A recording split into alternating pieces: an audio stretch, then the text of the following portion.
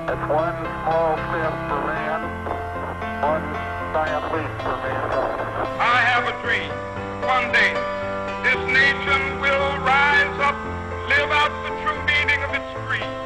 We hold these truths to be self-evident that all men are created equal. The world will no longer remember what we say, but it can never forget what they did.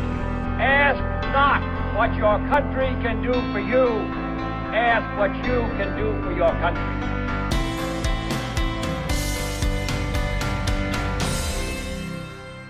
Hello and welcome to Eccentric Earth. I'm your host Amy Walker, and joining me this week to delve into a story from history is my guest, Chris Haig. Hi. I just waved. I don't know why I waved. We don't even have a camera between the two of us. That's what I mean. People are listening to it, they're like, oh, they're clearly talking about a Skype thing, and that's why he waved. You're like, nope, just have it.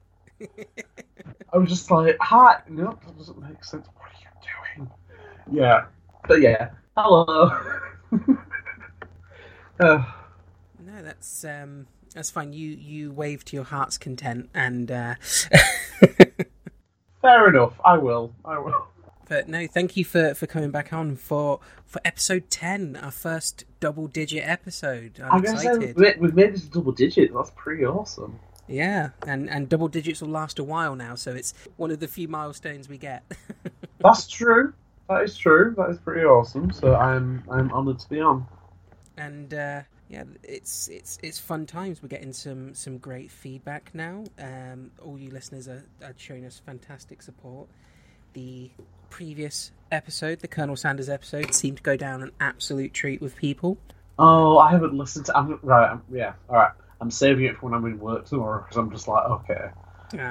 It's going to be cold and miserable. I'm kind of going to need to hear something about this mysterious, like, fried chicken connoisseur. So, yeah. I'm looking forward to that one. Whilst last week's episode was our usual fun shenanigans, our show covers stories from history, and it's one of the sad facts of history that not everything is great, and we're not going to shy away from that. And this week's episode is going to be taking a look at a darker part of history, and you will know what the topic is, the listeners, from the episode title, and there is a content warning in the episode description. I'm going to issue another one now. If you feel like you're not up to that, by all means skip this episode. None of us will judge you, but yeah, absolutely. Thankfully Chris is going to be here to go through this with me, and hopefully we can all come out the other side of this fairly okay. James Oliver Huberty was born in Canton, Ohio, to Earl and Eichel Huberty on October 11th, 1942. When he was 3 years old, he contracted polio, and even though he made progressive recovery, the disease caused him to suffer permanent walking difficulties for the rest of his life. In the early 1950s, his father bought a farm in Pennsylvania in Amish country. His mother refused to live in Amish country and soon abandoned her family to do sidewalk preaching for a Southern Baptist organisation. A minister later claimed that Huberty blamed God for taking his mother away from him.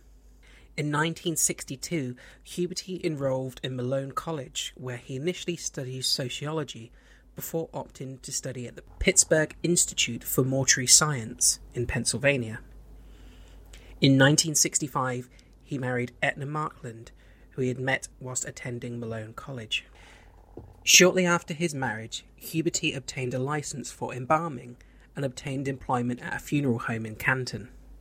He worked in this profession for 2 years before opting to become a welder. Shortly thereafter, he and his wife moved to Massillon, Ohio, where daughter Zelia and Cassandra were born in 1972 and 1974 respectively. Huberty unfortunately had a history of domestic violence, with Etna filing a report with the Canton Department of Children and Family Services that her husband had messed up her jaw. She would produce tarot cards and pretend to read his future to pacify him and his bouts of violence, thus producing a temporary calming effect. Huberty was a self-proclaimed survivalist and saw signs of what he thought were growing troubles in America. He believed that government regulations were the cause of business failures, including his own. He believed that international bankers were purposefully manipulating the Federal Reserve System and bankrupting the nation. Convinced that Soviet aggression was everywhere, he believed that the breakdown of society was near, perhaps through economic collapse or nuclear war. He committed himself to prepare to survive this coming collapse, and whilst in Canton, provisioned his house with thousands of dollars of non-perishable food and 6 guns that he intended to use to defend his home during what he believed was the coming chaos. According to one family acquaintance named Jim Aslans, Huberty's home was bedecked with loaded firearms to such a degree that when Huberty was sitting or standing, he could just reach over and grab a gun. Jesus. Yeah, that's being prepared to an extreme. yeah, just to a minor extreme. God. Yeah, I can't even have a pen that close to hand in my home, let alone a loaded gun. Yeah. Oh my God. Okay. Furthermore, Huberty regularly vocalised the belief that the country wasn't treating him right and that everything was being done against the working people. When Huberty and his family moved from Ohio to Tijuana, Mexico in October 1983, he left all but the most essential of his family provisions in storage, but ensured that he brought his gun arsenal with him. According to published reports, Huberty's wife and daughters embraced their new environment and became friends with the neighbours, although Huberty, who spoke little Spanish, was often sullen. Within 3 months, the Hubertys had relocated to the San Diego neighbourhood of San Ysidro, where they rented a 2-bedroom apartment in the Cottonwood Apartments. In San Ysidro, Huberty was able to find work as a security guard, and the family relocated to an apartment on Averill Road. He was dismissed from his security guard job on July 10th that year. On July 15th, Huberty commented to his wife that he suspected he might have mental problems. 2 days later, on July 17th, he called a mental health clinic requesting an appointment. Leaving his contact details with the receptionist, he was assured that the clinic would return his call within hours. According to his wife, he sat quietly beside the telephone for several hours awaiting the return call, before abruptly walking out of the family home and riding to an unknown destination on his motorcycle. Unbeknownst to Huberty, the receptionist had taken down his details incorrectly. His polite demeanour conveyed no sense of immediate urgency to the operator, therefore the call was logged as a non-crisis inquiry to be handled within 48 hours. Approximately 1 hour later, Huberty returned home in a content mood. After eating dinner, he, his wife and their 2 daughters cycled to a nearby park. Later that evening, he and his wife watched a film together. The following morning, Wednesday, July 18th, Huberty took his wife and daughters to the San Diego Zoo. In the course of the walk, he told his wife that his life was effectively over. Referring to the mental health clinic's failure to return his phone calls the previous day, he said, "Well, society had their chance." After eating lunch at a McDonald's restaurant in the Claremont neighbourhood of San Diego, the Hubertys returned home. Shortly thereafter, he walked into his bedroom as his wife lay relaxing upon the bed. He leaned toward her and said, "I want to kiss you goodbye." Etna asked him where he was going, to which he replied, he was going hunting humans. Oh, Jesus. Carrying a bundle wrapped in a checkered blanket, Huberty looked towards his elder daughter Zelia as he walked towards the front door of the family home and said, "Goodbye, I won't be back." At approximately 3:56 p.m.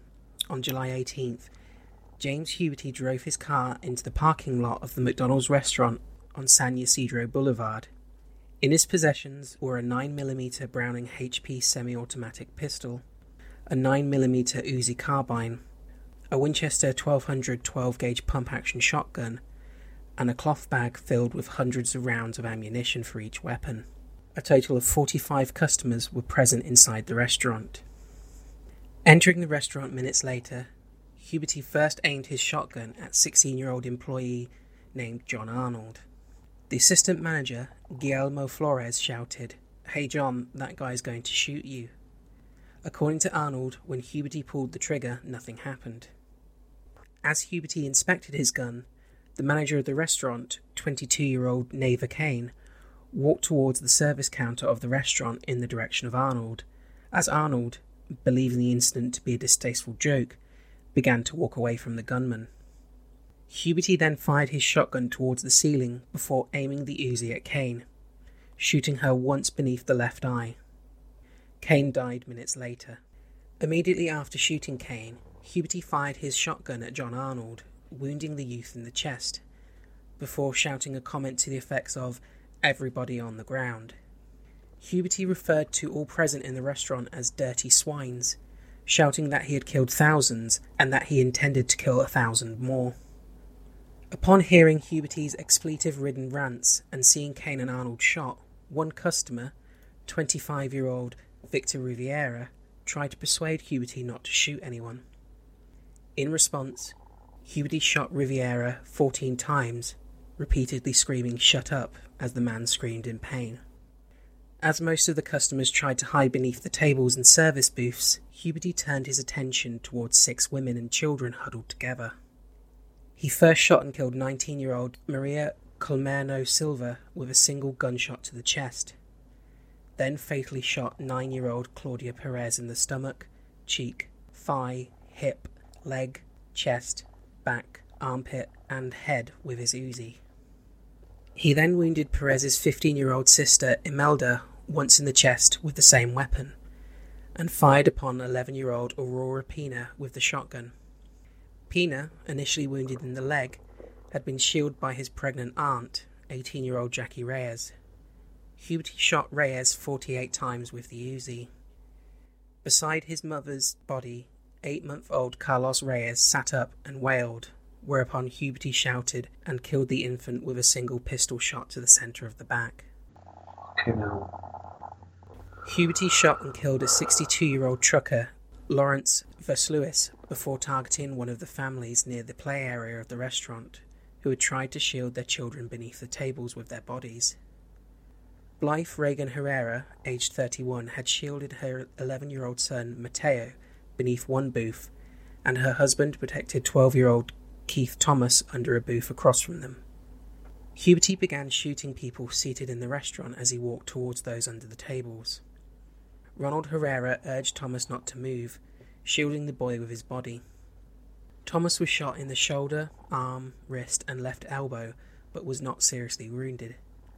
Ronald Herrera was shot 8 times in the stomach, chest, arm, and head, but survived. His wife, Blythe, and son, Mateo, were both killed by numerous gunshots to the head. Nearby, 2 women tried to hide beneath a booth. Guadalupe Del Rio, aged 24, was against a wall. She was shielded by her friend, 31-year-old Aracilda Vargas. Del Rio was hit several times in the back, abdomen, chest, and neck, but was not seriously wounded, whereas Vargas received a single gunshot wound to the back of the head. She died of a wound the next day, the only person fatally wounded who lived long enough to reach a hospital. At another booth, Huberty killed 45-year-old banker Hugo Velasquez with a shot to the chest. The first of many calls to the emergency services was made at 4 p.m, although the dispatcher mistakenly directed responding officers to another McDonald's restaurant 2 miles away from the San Ysidro Boulevard restaurant. Within 10 minutes, the police had arrived at the correct restaurant. They imposed a lockdown on the area spanning 6 blocks from the site of the shooting. The police established a command post 2 blocks from the restaurant and deployed 175 officers in strategic locations. These officers were joined within hours by SWAT team members who also took positions around the McDonald's restaurant. Shortly after the first 911 call had been made, a young woman named Lydia Flores drove into the parking lot. Stopping at the food pickup window, Flores noticed shattered windows and the sound of gunfire, before looking up, and he was just there, shooting, she would later say.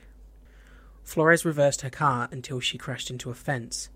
She hid with her 2-year-old daughter until the shooting ended.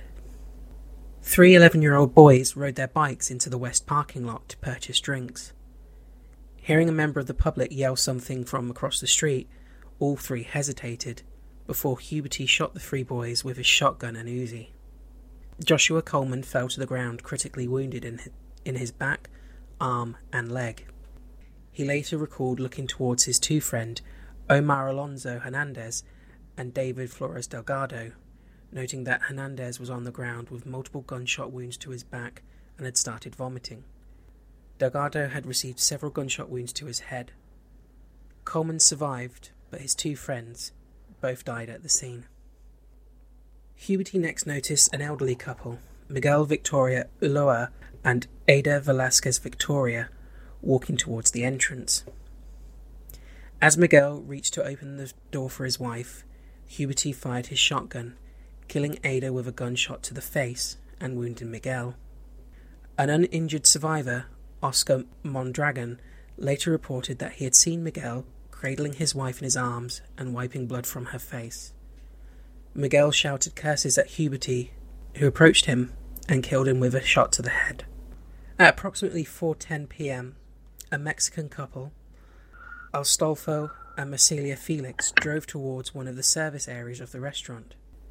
Noting shattered glass, Astolfo initially thought renovation work was in progress and that Huberty, striding towards the car, was a repairman. Huberty fired his shotgun and Uzi at the couple and their 4-month-old daughter Carlita, striking Marcela in the face, chest and arms, blinding her in one eye and permanently rendering one hand unusable. Her baby was critically wounded in the neck, chest and abdomen. Astolfo was wounded in the chest and head.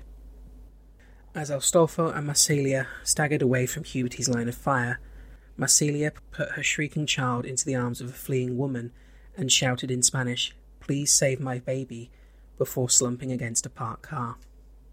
The woman rushed the baby to a nearby hospital as her husband assisted Astolfo and Marcelia in a nearby building. Thankfully, all 3 members of the Felix family survived. Oh, thank God. I know it's only a small thing, but Jesus, I needed to God. Are you doing okay? Yeah. I'm fine. I just, there's not a lot of stuff to really say at the moment. Several survivors later said they saw Huberty walk towards the service counter and adjust a portable radio, possibly searching for news reports, before selecting a music station and returning to shooting. Shortly thereafter, he searched the kitchen area, discovering 6 employees. He opened fire, killing 21-year-old Paulina Lopez, 19-year-old Elsa Borboa Fierro, and 18-year-old Margarita Padilla, and critically wounding 17-year-old Alberto Leas. Padilla had urged her colleague, 17-year-old Wendy Flanagan, to run before being fatally shot. Flanagan, 4 other employees and a female customer hid inside a basement utility room. They were joined by Leos, who had crawled into the utility room after being shot multiple times. When a fire engine drove within range, Huberty repeatedly pierced the vehicle with bullets, but did not wound any of the occupants. Hearing a wounded teenager, 19-year-old Jose Perez, moaning, Huberty fatally shot him in the head. The boy slumped dead in the booth. Perez died alongside his friend and neighbour, 22-year-old Gloria Gonzalez, and a woman named Michelle Cancross. At one point, Aurora Pena, who had lain wounded beside her dead aunt, baby cousin, and 2 friends, noted a lull in the firing. Opening her eyes, she saw Huberty nearby, staring at her.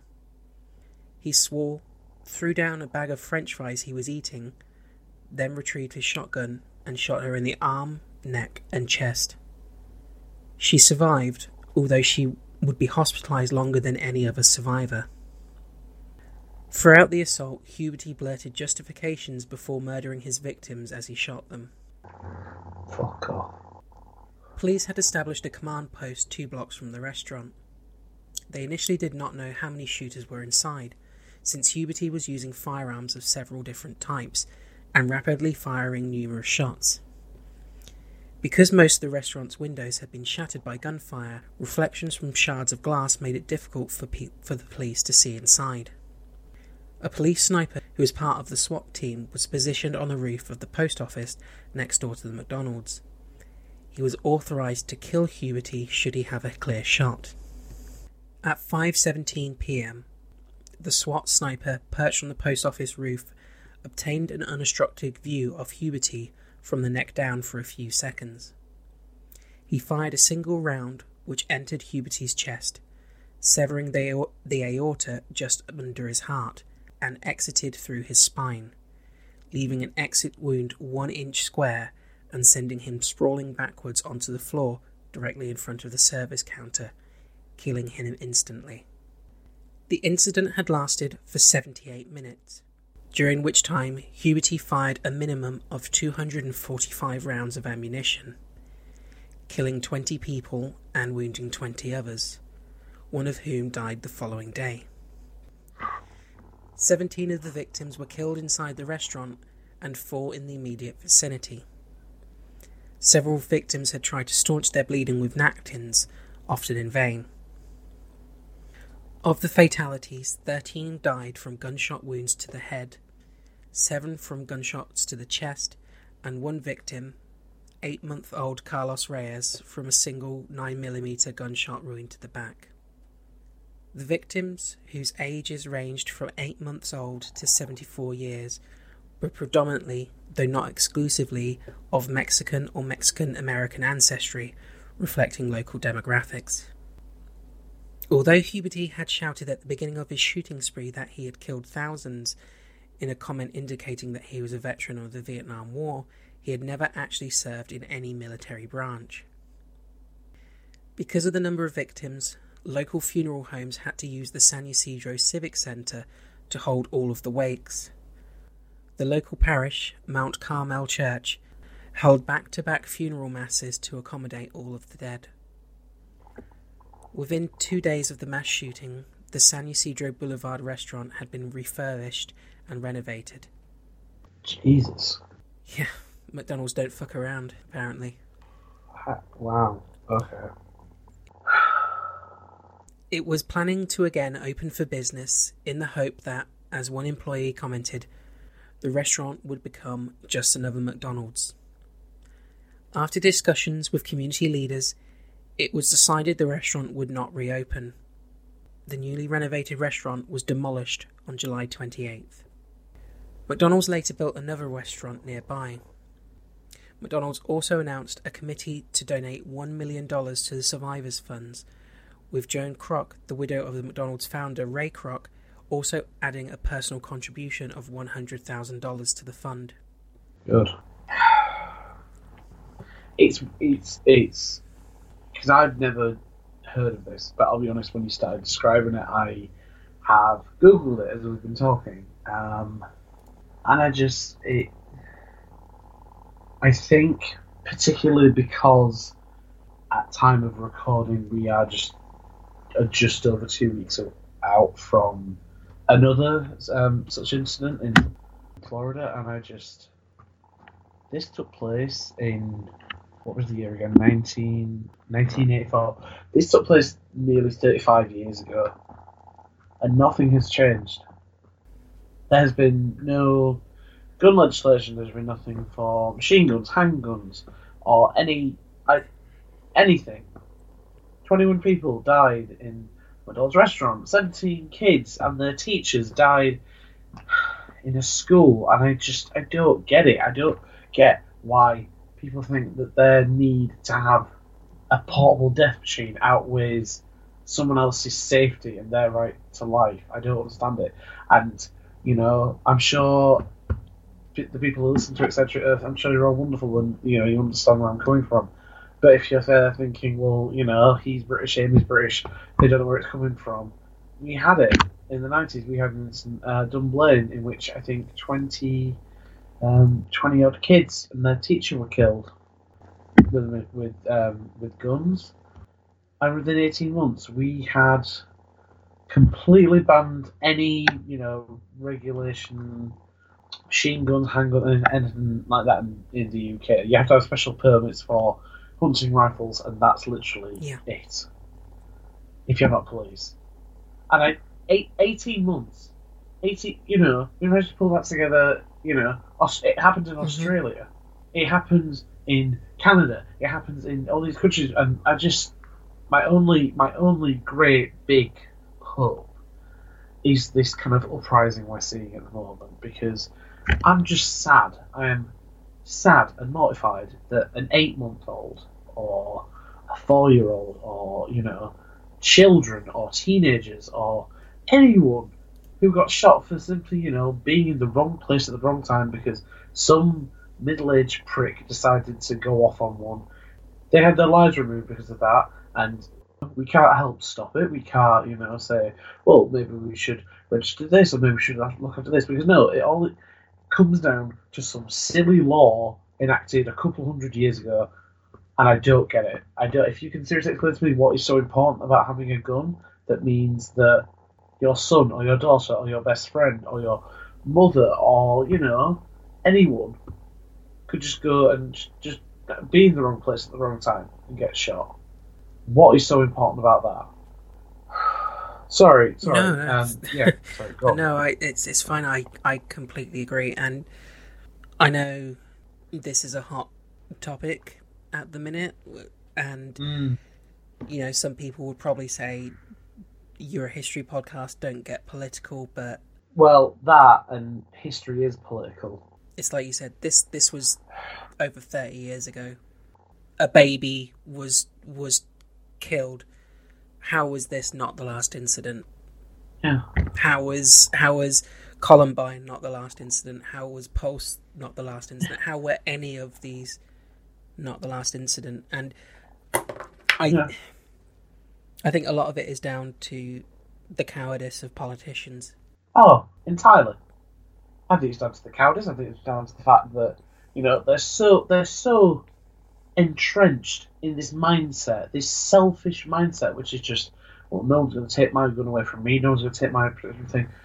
Right, I understand that, but maybe think of yourselves beyond yourself. You are not living as an island, you are living as part of society, and the greater good for society is maybe just don't ban all guns. I completely understand, that might be a step too far, but at least put gun control checks in. Make it so that some mental survivalist or some, pissed off 19-year-old with a grudge can't just get hold of a semi-automatic weapon and just decide to massacre McDonald's or his old high school or a university college campus or something. I don't think that's too much to ask. And yet somehow, it's hearing these politicians, it's like, well, it's a great infringement on our freedom. And it's like, well, sorry.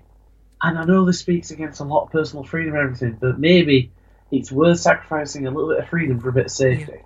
I get it. America has this big kind of creed and, kind of ethos, which is like, land of the free, home of the brave. Great, okay. But it's nothing if it's not also safe for your children. Yeah.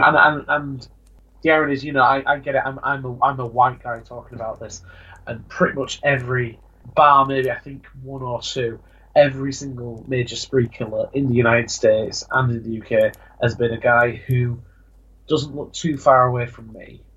But I'm mad and I'm upset and I'm sorry. I am so heartbroken that anyone ever has to go through this.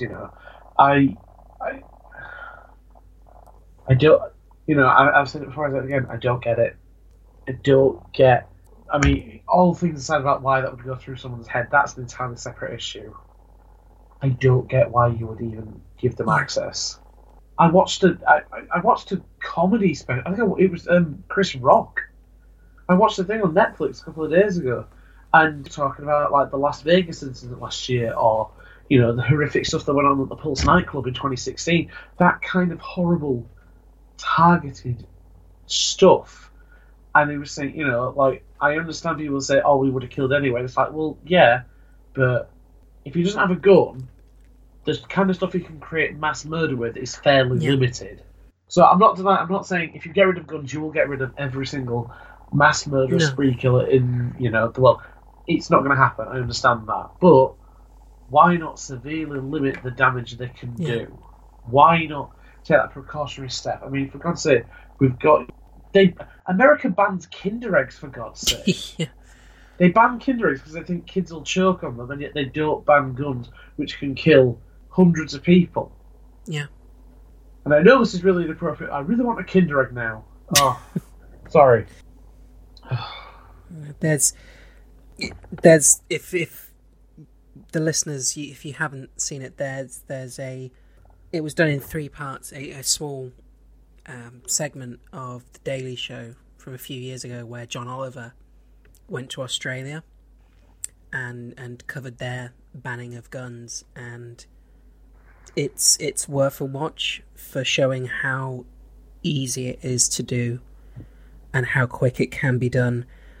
Yeah. But the thing in it that highlights why America won't is all of the politicians who are involved in putting gun safety and gun control through effectively ended their careers by doing it because people were so pissed off with them that they never got voted in again. That was it. Their jobs were essentially gone. They didn't have the career. And while some people might say, well, fair enough, politicians have to protect their jobs, they can't do that same thing. He asked those people if it was worth their career. They said yes, without any glimmer of hesitation, because they know that it saved lives. And that's what people in America need to do. They need to have the balls to say, okay, this might be the end of my political career. I might be fucked after this, but kids won't die anymore. Yeah, exactly. Yeah, just that. You can always, even if it's not a great job, you can always find something else, or you can always, like, you know, move into a different field or consider other stuff or that sort of thing. I don't know how you could, in a way, live with yourself knowing that, yeah, because of the thing I helped pass, it was easy enough for this guy to shoot up a movie theatre or his college or drive-by shootings or, you know, like I was on the Wikipedia page for the massacre we're talking about, and at the top of the page there's a little thing that says the shooting ranked as the deadliest mass shooting committed in the United States until the 1991 Luby's shooting. It's currently the 7th deadliest mass shooting in US history. We're talking about the deaths of 21 people, and it's the 7th. Yeah. Not like, oh, it's the big, you know, that sort of thing. So at some stage, there has to be like a wake-up call. There has to be. I just feel bad for the listener because they've just had to listen to me do basically a 10-minute rant. And that's fine. I think that they're going to see what this is before they go into it. So I think they're going to expect some anti-gun rants. Yeah, sorry if you were coming in for like a really kind of impartial, like, oh, that happened sort of thing. But yeah, Following the closure of the restaurant, McDonald's donated the ground to the city, with the stipulation that no restaurant could ever be constructed on the site. For over 4 years, alternate plans to convert the site into either a memorial park or shrine to the dead were under consideration. Several makeshift memorials were built but torn down. The land was sold in February 1988 to Southwestern College for $136,000, with the agreement that the 300 square foot area in front of the campus extension the college intended to construct be set aside as a permanent memorial to the 21 victims. The memorial consists of 21 hexagonal white marble pillars ranging in height from 1 to 6 feet, each bearing the name of one of the victims. It was designed by Roberto Valdez, a former student at Southwestern College, who said of the sculpture, "The 21 hexagons represent each person that died, and they are different heights, representing the variety of ages and races of the people involved in the massacre. They are bound together in the hopes that the community, in a tragedy like this, will stick together like they did." Each anniversary, the monument is decorated with flowers, and on the Mexican holiday Day of the Dead, candles and offerings are brought on behalf of the victims. As a result of the massacre, the city of San Diego increased training for special units and purchased more powerful firearms to better equip police to deal with such scenarios.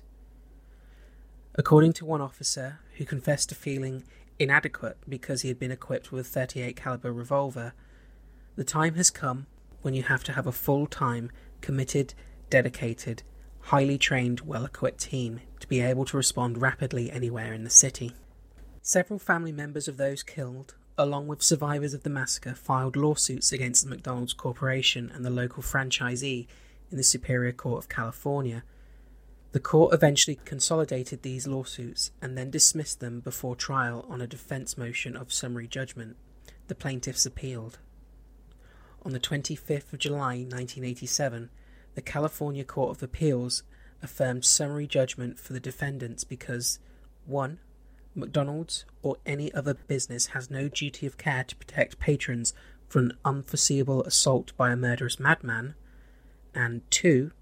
Plaintiffs could not prove causation because the standard reasonable measures normally used by a restaurant to deter criminals, such as guards and closed-circuit television cameras, could not possibly have deterred the perpetrator because he did not care about his own survival.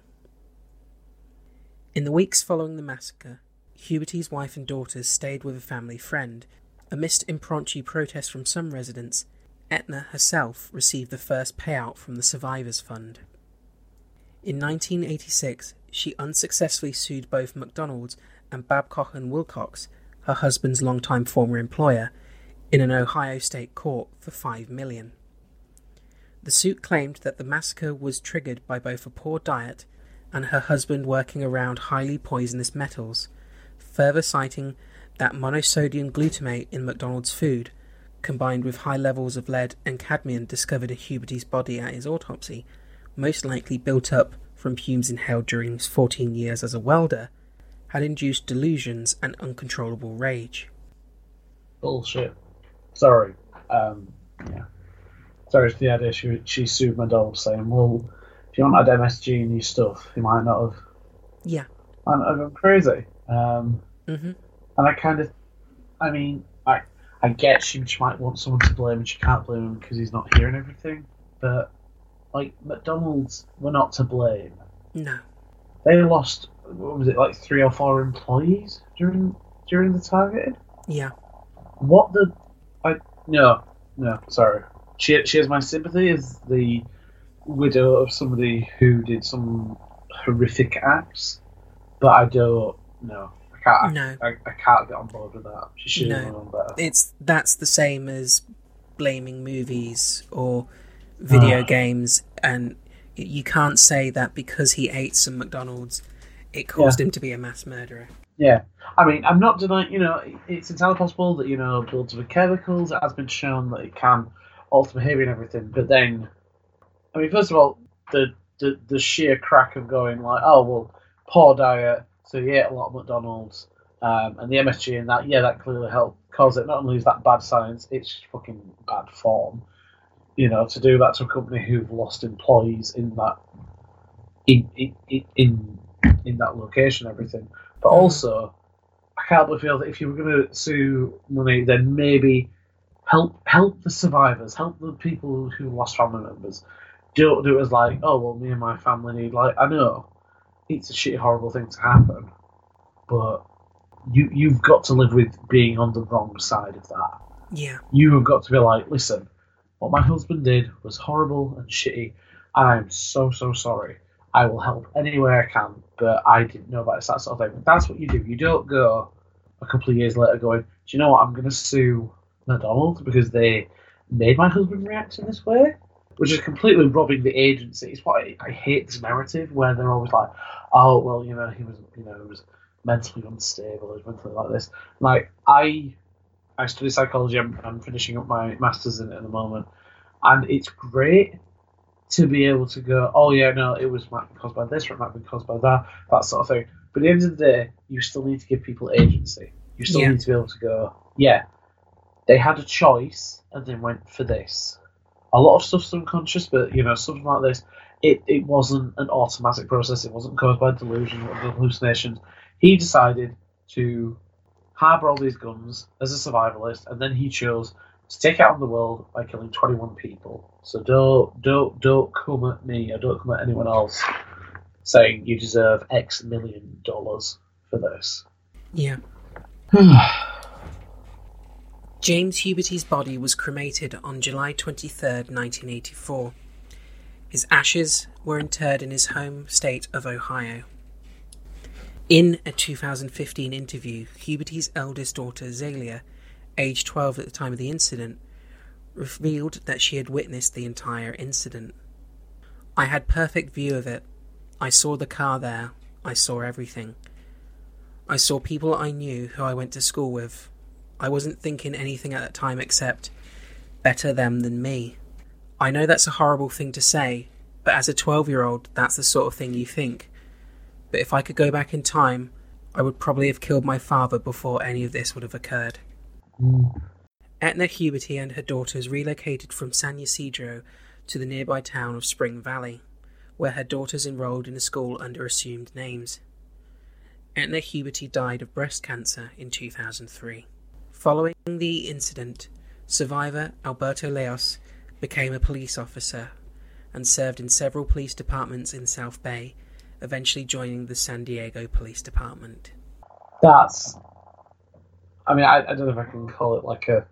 not really a happy ending, but he survived, he crawled his way into the basement and everything, so clearly he's got kind of a core of steel, so I think that he hopefully he's a service, credit to the force, and he's serving people well, so...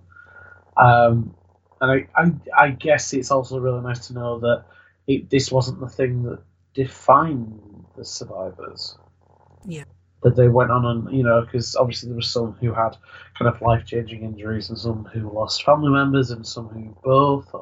I'm genuinely really glad that out of all of this we have at least one story where it was like, oh, okay, rather than kind of...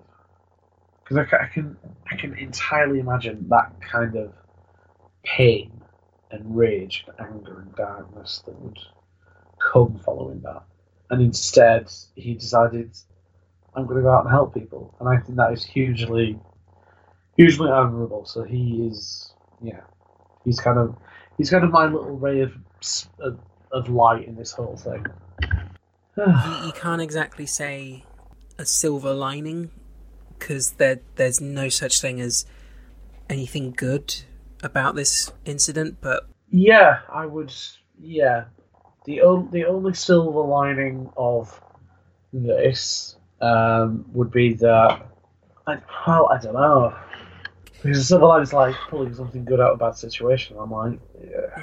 I think it's more something to give you hope, is that someone can go through something so completely horrific and not only not be broken by it, but come out someone determined to help others and to try and stop stuff like this happening again. That is very inspiring. It reminds me of weirdly, it is a school shooting thing, and it's one story that we got told as history students, and it's about a professor who, oh my god, what's his name? I am going to find him. Liviu Librescu. And he was a professor of, I think, physics or of some kind of science or maths. He was there when it was the Virginia Tech shooting in 2007, I believe. And Professor Librescu was a Holocaust survivor. Wow. So he basically barricaded the door, got his students out. I think one student was killed, but Professor Librescu basically gave his life to get his students out. And it's one of those things where it's like, whenever there's stuff like, Virginia Tech or the Las Vegas shooting or Pulse, or whenever the stories of the survivors and everything, you do tend to find stories of hope or stories of endurance or of people who in the aftermath are saying, we don't care about the guy who did this or anything. We just are glad to be alive. We're glad to be doing this. So yeah, it's that kind of thing with the guy who's now become a police officer.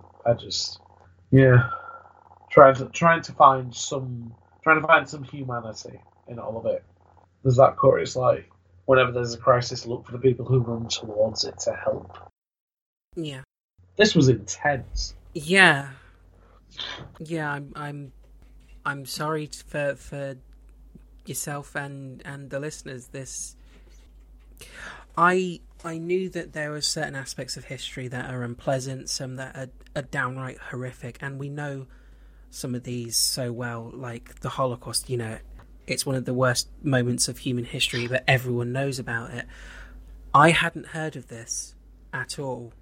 No. And it's so horrific and brutal, and maybe, you know, the cynic in me is saying, well, you didn't hear about it because this happens every other week in America. But I think it's too simple to say something like that and just move on. These kind of stories, you need to address them, you need to remember them, because this shouldn't just be a statistic. This is real people whose lives were ended, and they deserve to be remembered and not just be the seventh worst mass shooting in America and then forgotten about. And that's why I picked it, and it was horrible to research. I'm sure it's been horrible for some of the listeners.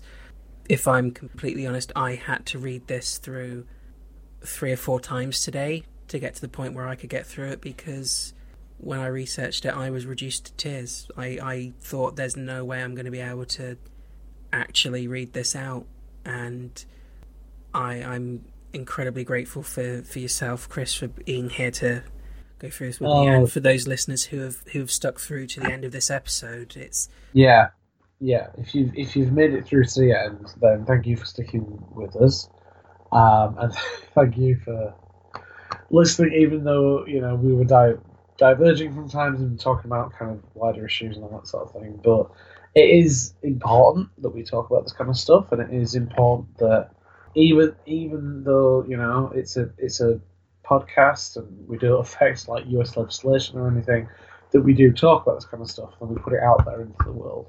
Yeah, I'm with Amy. I had no idea that this was even a thing. I am horrified that this is kind of something as big and as horrific as this is just not even mentioned. Not even like, oh, yeah, this is something horrible that happened. It's just become one of a series of horrible things. It's the 7th most horrible thing. But I think I think the way that you would kind of move forward from it, or at least the way I would, is give way more focus and attention to the victims and to the survivors. You know, you can focus all the attention on the killer all you want, but at the end of the day, they don't deserve it. They don't deserve any of it. What's gone down in Florida in the past couple of weeks has been horrific, but the aftermath, with the survivors being so open and kind of honest and refusing to kind of let the tragedy define their narrative, I think is incredible. I think it is brilliant. I never thought I'd see something like this in my lifetime, and I'm thrilled to be completely wrong. So, touch wood that this never happens again, or yeah, let's just go with that. Yeah. Normally I sort of phrase this as, if people enjoyed this episode, where can they find you online? I think enjoy is not the word I'd use, but no, if it's not perhaps the best term. If you were kind of annoyed by my voice and would like to kind of read more of my inane kind of relevance, you could find me on Twitter at hire_boy. I run I co-host a couple of other podcasts with one of my best mates, Emma Platt. I co-host one podcast with my one of my best mates, Emma Platt, which is North by Nerdwest, which is a very silly, chatty, nerdy show where we basically just meet up every so often and have a chat about all things nerdy. We've got a new episode that hopefully we'll be recording in the next few days, and then hopefully we'll be out a few days after that, and that'll be a lot of fun about our kind of February favourites. I'm looking forward to the Year of Nerd. I also co-host a show called Good Evening, an Alfred Hitchcock podcast, which is a show that I do with two of my favourite Canadians, Brandon Shamer Tyler and Tom Cornwell, and we're basically doing a chronological view of all Hitchcock stuff in terms of the films, and then stuff like Bates Motel.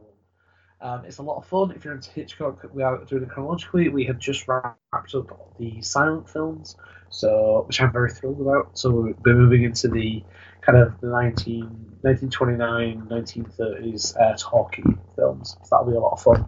But yeah, follow me on Twitter if you really want to see my in-game postings about how much I am into RuPaul's Drag Race or into the latest kind of pop music, because apparently I have no taste, but I really don't care. So, yeah. Cool. And you can find Eccentric Earth on Twitter as well. You can go to @eccentric_earth, where you can follow us. We're also on Facebook and Instagram, and these accounts are kept up to date with information about upcoming shows, as well as tidbits and facts from history. If you want to write into us with any suggestions for future episodes or with any feedback, our email address is eccentricearth@outlook.com, and you can find the show on all major podcast providers, so please make sure you subscribe so that you don't miss any future episodes. Okay, so thank you everyone for listening, and thank you, Chris, for joining me for the first of the darker episodes. It's been an experience that I'm thankful that you were here for. Yes. Well, thank you. Thank you for having me, and to anyone who is still listening, thanks for coming on this quite dark ride with us. Thank you very much. Bye bye.